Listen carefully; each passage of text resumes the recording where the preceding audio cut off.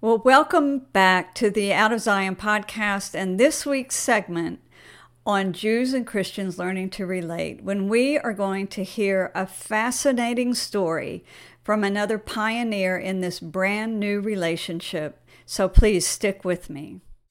Welcome to the Israel Answers series, connecting Israel, the Bible, and you. Join Susan Michael as she explores timely issues and current events from a scriptural perspective to equip the Christian world with a balanced and biblical response. Be sure to subscribe for future episodes, which will ignite your faith and bring the Bible to life in your everyday world. Now, let's join Susan with your Israel Answers. Well, this week we have with us just a fascinating guest and a dear friend, Rabbi Leonid Feldman.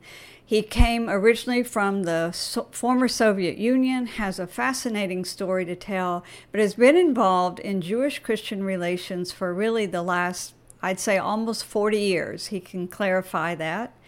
And has really had a number of experiences that we can learn from, will have wonderful advice for us. And so I want to give a very warm welcome to Rabbi Feldman. Thank you very much. It's a pleasure to be here. Well, it's a real honor to have you with us today and to hear from your story and from your experience. You are right now serving as the rabbi at the Temple Bethel. Temple Bethel, thank you, there in West Palm Beach. And it's a conservative synagogue. And you were the first rabbi of a conservative synagogue from the former Soviet Union here in America. You have many other firsts and many wonderful credentials, and I will say that you have advanced degrees. Your PhD is in international relations, which I found to be fascinating. So there's so much we look forward to hearing from you. Please share with us just a little bit about your upbringing, your background in the former Soviet Union, and what that means to your life story. Okay, so first I think I should begin with a dramatic changes, emotional changes happening in my life right now. I am actually retiring after 34 years of being a pulpit rabbi at the end of July. And if that was not enough, which is, bittersweet, a lot of memories and reminiscences, but if that was not enough, a month later, I am actually making Aliyah. I am moving. Congratulations. Mazel tov. So my daughter made Aliyah a year ago, and she's very happy. She lives in Tel Aviv. And I have been dreaming about this for many years. And I waited for my children to grow up. So I now am ready to go. And of course, it's not easy. I've been in this congregation for many years, and people are depressed and emotional and so on. Anyway, but let's go back to what you asked about. I do have a strange background. I grew up in a city of Kishinev, which is the capital of a country now called Moldova. It used to be one of the 15 republics in the Soviet Union. And I grew up the typical Soviet child, never heard about Jesus, never heard about Passover, never heard about Hanukkah, never heard about God. I was an atheist. And in fact, later on, I went to university and I studied physics. And as a physics teacher, I was supposed to also learn and teach a subject called scientific atheism. It was my job, basically, to prove to Soviet children that there is no God, there cannot be a God, and only mentally sick people believe in God. So that's a very strange background for a rabbi. And you mentioned that I am the first conservative rabbi in America from the Soviet Union. Unfortunately, I'm still the only one. And that's very sad to me. But the reason is obvious. They ruined us. For 75 years, the propaganda, anti-God, anti-religion propaganda, the atheistic, real brainwashed millions of us. And I'm still trying to find somebody, and I hope to find somebody in Israel That's basically what I'm planning to do. I'm not going to be on the beach in Tel Aviv. I hope to be able to teach Russian Jews, Ukrainian Jews. We just heard this week, 30,000 Ukrainian Jews just landed in Israel. And most of them don't know much about Judaism. Some of them know nothing about Judaism. And some of them have been actually turned off by the ultra-Orthodox establishment in Israel. So I'm hoping that I can still actually influence the Israeli society. So anyway, so that's my background, and I came to Israel first. I was a refusenik. I was a dissident, fought for my immigration, went on Now, explain to our audience what that means, that you were a refusenik. It means you were imprisoned.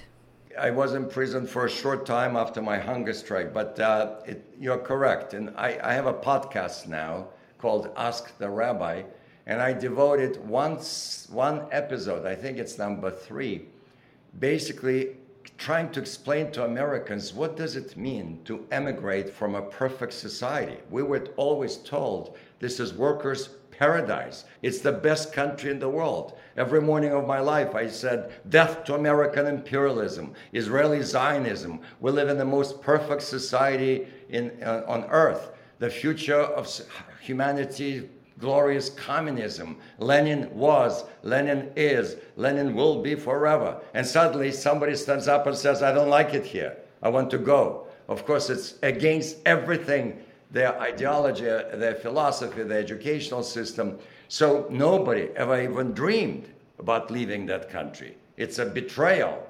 But we found a way, Jews, we said, you know what? Ukrainians have a republic, Ukraine. Lithuanians have Lithuania. Kazakh people, they have Kazakhstan. Moldavians have Moldavia. But Jews are homeless. We don't have a place here. And yet there is a country called Israel. And this is how we began this movement. And we, of course, were very threatening to the society, to the system, and they wanted to suppress it as much as possible. So even when we went through 35 steps of trying to apply for immigration, which the word itself is weird in the Russian language. Nobody emigrated there from there back in so many years.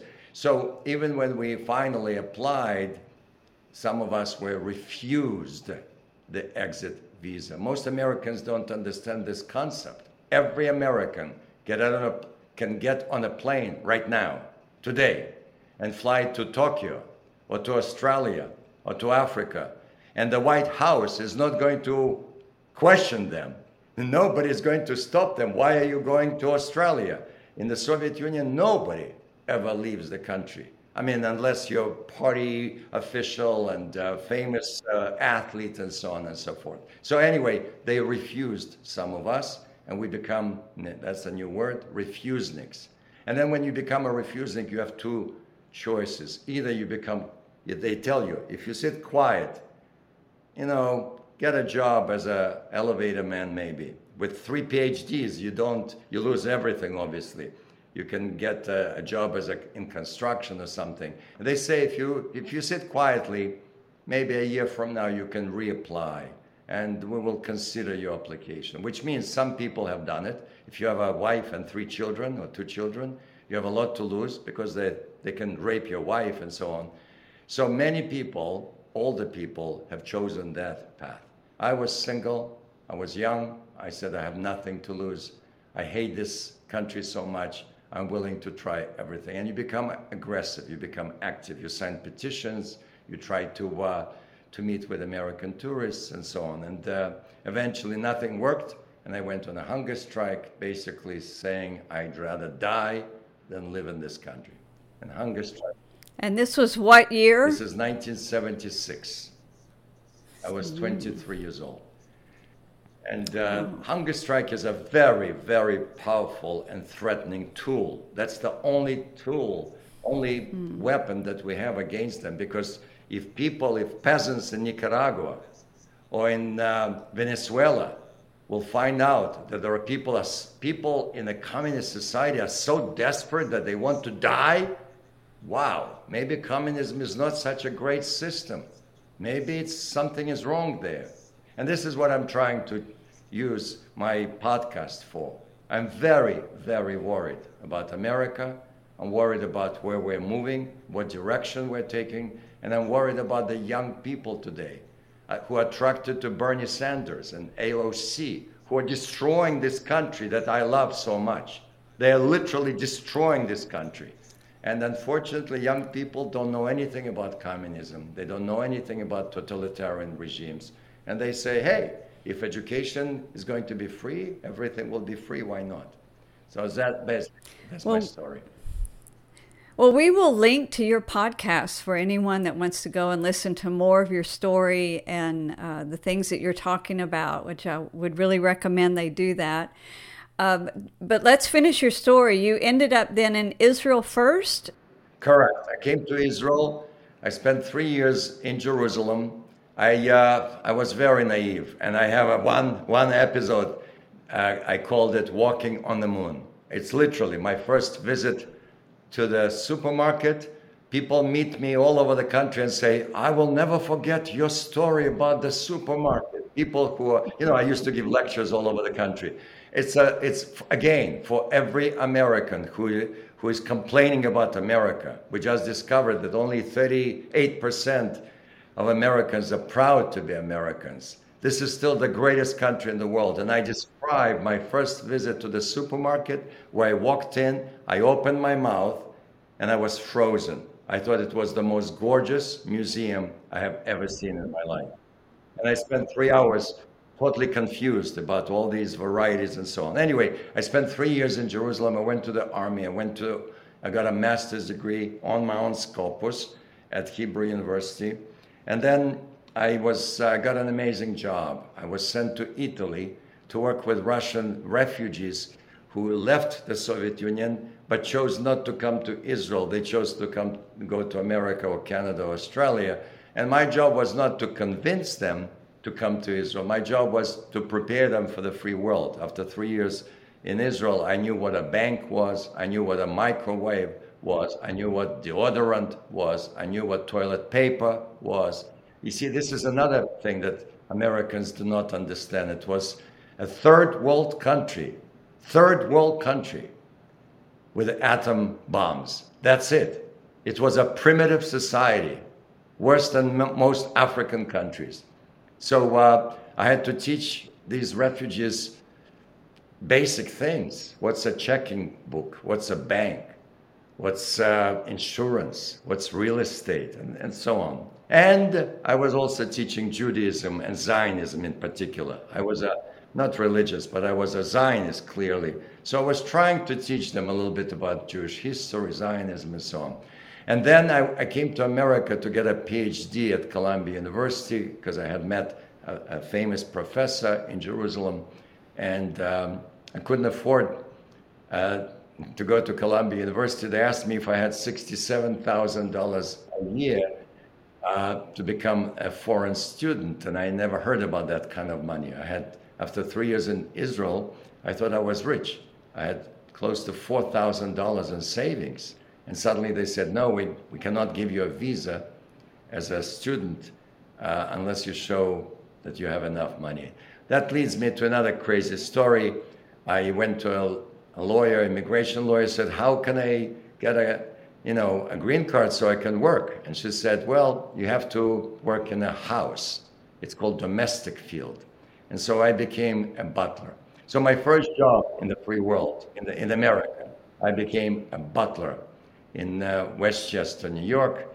So with 2 master's degrees, I learned how to serve 4 cups and 4 glasses and 4 forks and 4 knives. And I used to wear a uniform and I used to say, breakfast is served, ma'am. Anyway, that was my job. And, you have to draw the connection for us now. How did you become religious and become a rabbi? So this is it. I had one address, one American that I had met in Israel, and I decided to write to him. Maybe he remembers me, and he says, this is ridiculous. He responded to me. He says, this is ridiculous. You should not be a butler. You have gifts. You have talents. send me your resume. You should come to, and he was in Los Angeles. Anyway, so he showed my resume to a few people, and I got 4 different jobs. I was making $200 in one Hebrew school and $300 at the Jewish Federation, and it was very basic. Anyway, and then when I was just applying for these 4 jobs, 2 of the people, principals of the Hebrew schools, asked me a strange question. Do you know Dennis Prager or Joseph Tolushkin? Do you know those names? And I said, no, I just arrived in America. And they said, you should meet them. You have a lot in common. I think you will enjoy meeting each other. Anyway, so somebody introduced us, and that changed my life. Dennis Prager and Joseph Tolushkin became my close friends until today. And I read a book that they wrote at the age of 26. The 9 questions people ask about Judaism. It changed my life, and 6 months later, I was already a student in the rabbinical program at the Jewish Theological Seminary, where I eventually was ordained 6 years later. And that's my story. Well, it's fascinating, and there's one more aspect to this, if I remember right. You did not have your bar mitzvah until later in life, is that right? It is correct. Nobody had a bar mitzvah or bat mitzvah in the Soviet Union. I never heard about bar mitzvah. I never knew that there are people called rabbis. I did not know there were synagogues. Again, this is something that Americans cannot understand. The average Christian, I'm not talking about people like you. You're very knowledgeable about Judaism. The average Christian knows much more about Judaism and Jewish history than I knew as a physics teacher at the age of 23. Anyway, so of course I never had a bar mitzvah, and I became a rabbi, and usually you have a bar mitzvah and then you become a rabbi. But at some point in this synagogue, where I'm still for another month, another 3 weeks, Temple Bethel, the 2 co-presidents approached me and said, we understand you never had a bar mitzvah. We would like to give you a real bar mitzvah, not a fake one, not a kind of bar mitzvah, a real bar mitzvah. We will invite your family, your friends from all over, and you will have your bar mitzvah. So at the age of 60, I had a bar mitzvah. We had 500 people there from all over the world, including my sister. My children were sitting there. My former wife was sitting there. I was divorced by that time. Anyway, which people still can watch my speech on YouTube. It's the Rabbi Feldman's bar mitzvah. And the funniest line people find in that speech is when I said, well, this is not a typical bar mitzvah. I mean, how many of you have been to a bar mitzvah where an ex-wife is sitting there? She loved that line. She loved it. We're still good friends, of course. So anyway, so yes, it was quite an interesting event. Such an amazing story. And now I realize that you had just become a rabbi and probably just come to Florida when immediately you started to engage in Jewish-Christian relations. Is Correct. that right? So I arrived in Florida a year after I was ordained. And for that year, before I arrived here, I was lecturing. And I was teaching for 2 separate Jewish organizations. So I was all over the country, literally. That's how I made a living. And I guess some people heard me speak and followed my career and so on. So when I arrived in Florida, somebody came to the temple. Originally, I was at Temple Emmanuel on the island of Palm Beach, and somebody came over to me, a Christian person, and said, you know, I saw you on the television and something, and somehow this began the connection. So I was invited to speak in a church, and then another church, and then eventually a very important person, Faye Hardin. I'm sure you know her. Faye Hardin started a television program here in West Palm Beach. She came to my temple one day and she says, I'd like to interview you on my show. I have something like 150, 200,000 people watching it every week. And so the question I think that a lot of people are wondering about is, why me? Why is it that most rabbis would never have accepted an invitation like this, would not be on a Christian television channel? Why was I so comfortable with Christian people and specifically evangelical Christians? Why was I interested in interfaith dialogue? And the reason, I think there are several reasons. One of them is that because I did not grow up with religion, I did not grow up with Christians, so I did not know that somehow there is a barrier between Jews and Christians. So when I came, and the same about racism. I never understood racism. I still don't understand racism. I never saw a black person in my life. So anyway, so I never met a Christian. So I was very open to this idea. And then, because I'm so sensitive to anti-Semitism, growing up in the Soviet Union, I was beaten up, I was called names. I knew at the age of 9, I would never become a journalist, I would never become a principal of a high school, I would never become a director of a factory, and so on. You know, as a Jew, as a Feldman, your career is very limited. Anyway, so when I was so sensitive to anti-Semitism, and then I discovered that there is a group of people who love Israel, who are always standing up for Israel, who are not anti-Zionist, who say the opposite. I looked around and I said, wow, we don't have too many friends, so we should reach out to the Christian, evangelical Christians. And of course, it was in the beginning very dangerous and very problematic and very controversial. When I began so Faye Hardin invited me for an interview for about 45 minutes or so. Then she called me back a week later. She says, so many people called back and said, we want to bring you back. And eventually I basically took over the show. She was sitting next to me. She would ask a question and I would teach Torah, basically. I would be wearing my prayer shawl and teach stories, Noah and Moses and David, and people loved it. You would run into a Jewish woman at in a supermarket and she would say, excuse me, you're that rabbi that I saw on television. I was switching channels at 2 o'clock in the morning, couldn't fall asleep, and suddenly I saw you. I said, okay. And I never knew all these stories. I never understood Abraham. I never understood Rachel. Wow, I'm learning a lot from you. Anyway, so that kind of led one thing to another one.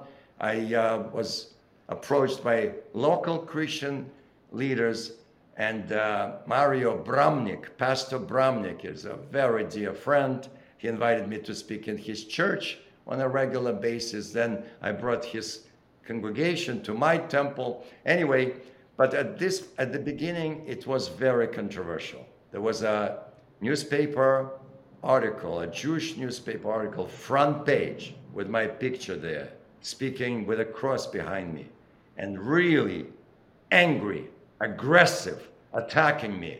That, he's naive. What is Rabbi Feldman doing? They are dangerous people.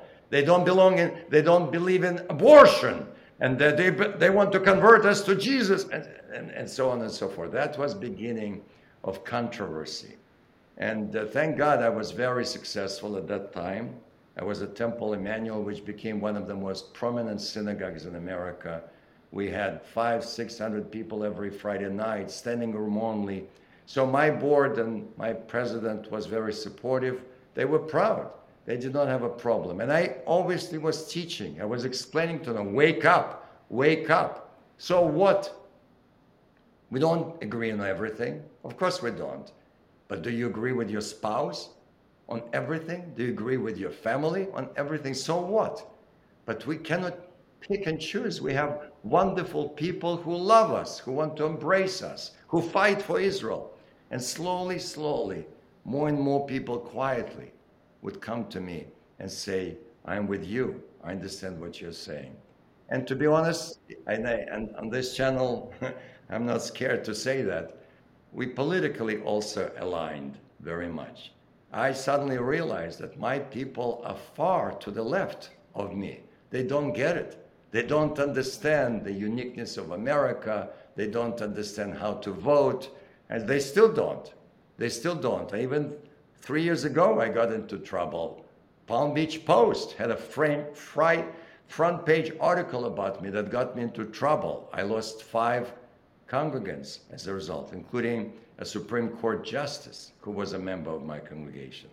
Lois Frankel, who's a US Congresswoman, did not step down because of that, but 5 other people did. Anyway, so unfortunately, we're not there yet, but more and more Jewish people are waking up and understanding that you and I have much more in common than the things that separate us. I did have one more thing with Faye Hardin, for which I'm very, very grateful to her. She called me up one day and she says, I want you to come with us to Africa, to Kenya, and you will be addressing 400, maybe 500 pastors from all over Central Africa will go to Kenya. And afterwards, you and I will fly with a crew to Israel, because this was in the middle of Intifada, which I hope most of your people remember. It was a horrible time in Israel where almost every day there was another bus, another coffee shop, another pizza place exploding and so on. So I went to Kenya. I spent 2 days at this amazing convention. I saw some pastors without shoes. It was an amazing experience outside of Nairobi. And then she and I flew to Israel, and we traveled all over Israel, and I was interviewing people in Hebrew and with a crew. And she made a show, a movie. I think it was 2-part, maybe 3-part show. I still have it somewhere. I have the tape. And it was basically explaining to American people what Israel was going through, what Intifada, horrendous time, when people would kiss their child in the morning, not knowing if they would see them later on during the day. That's what it was. Anyway, so eventually I lost that show, and my relationship with my president was getting worse and worse, and eventually I just left.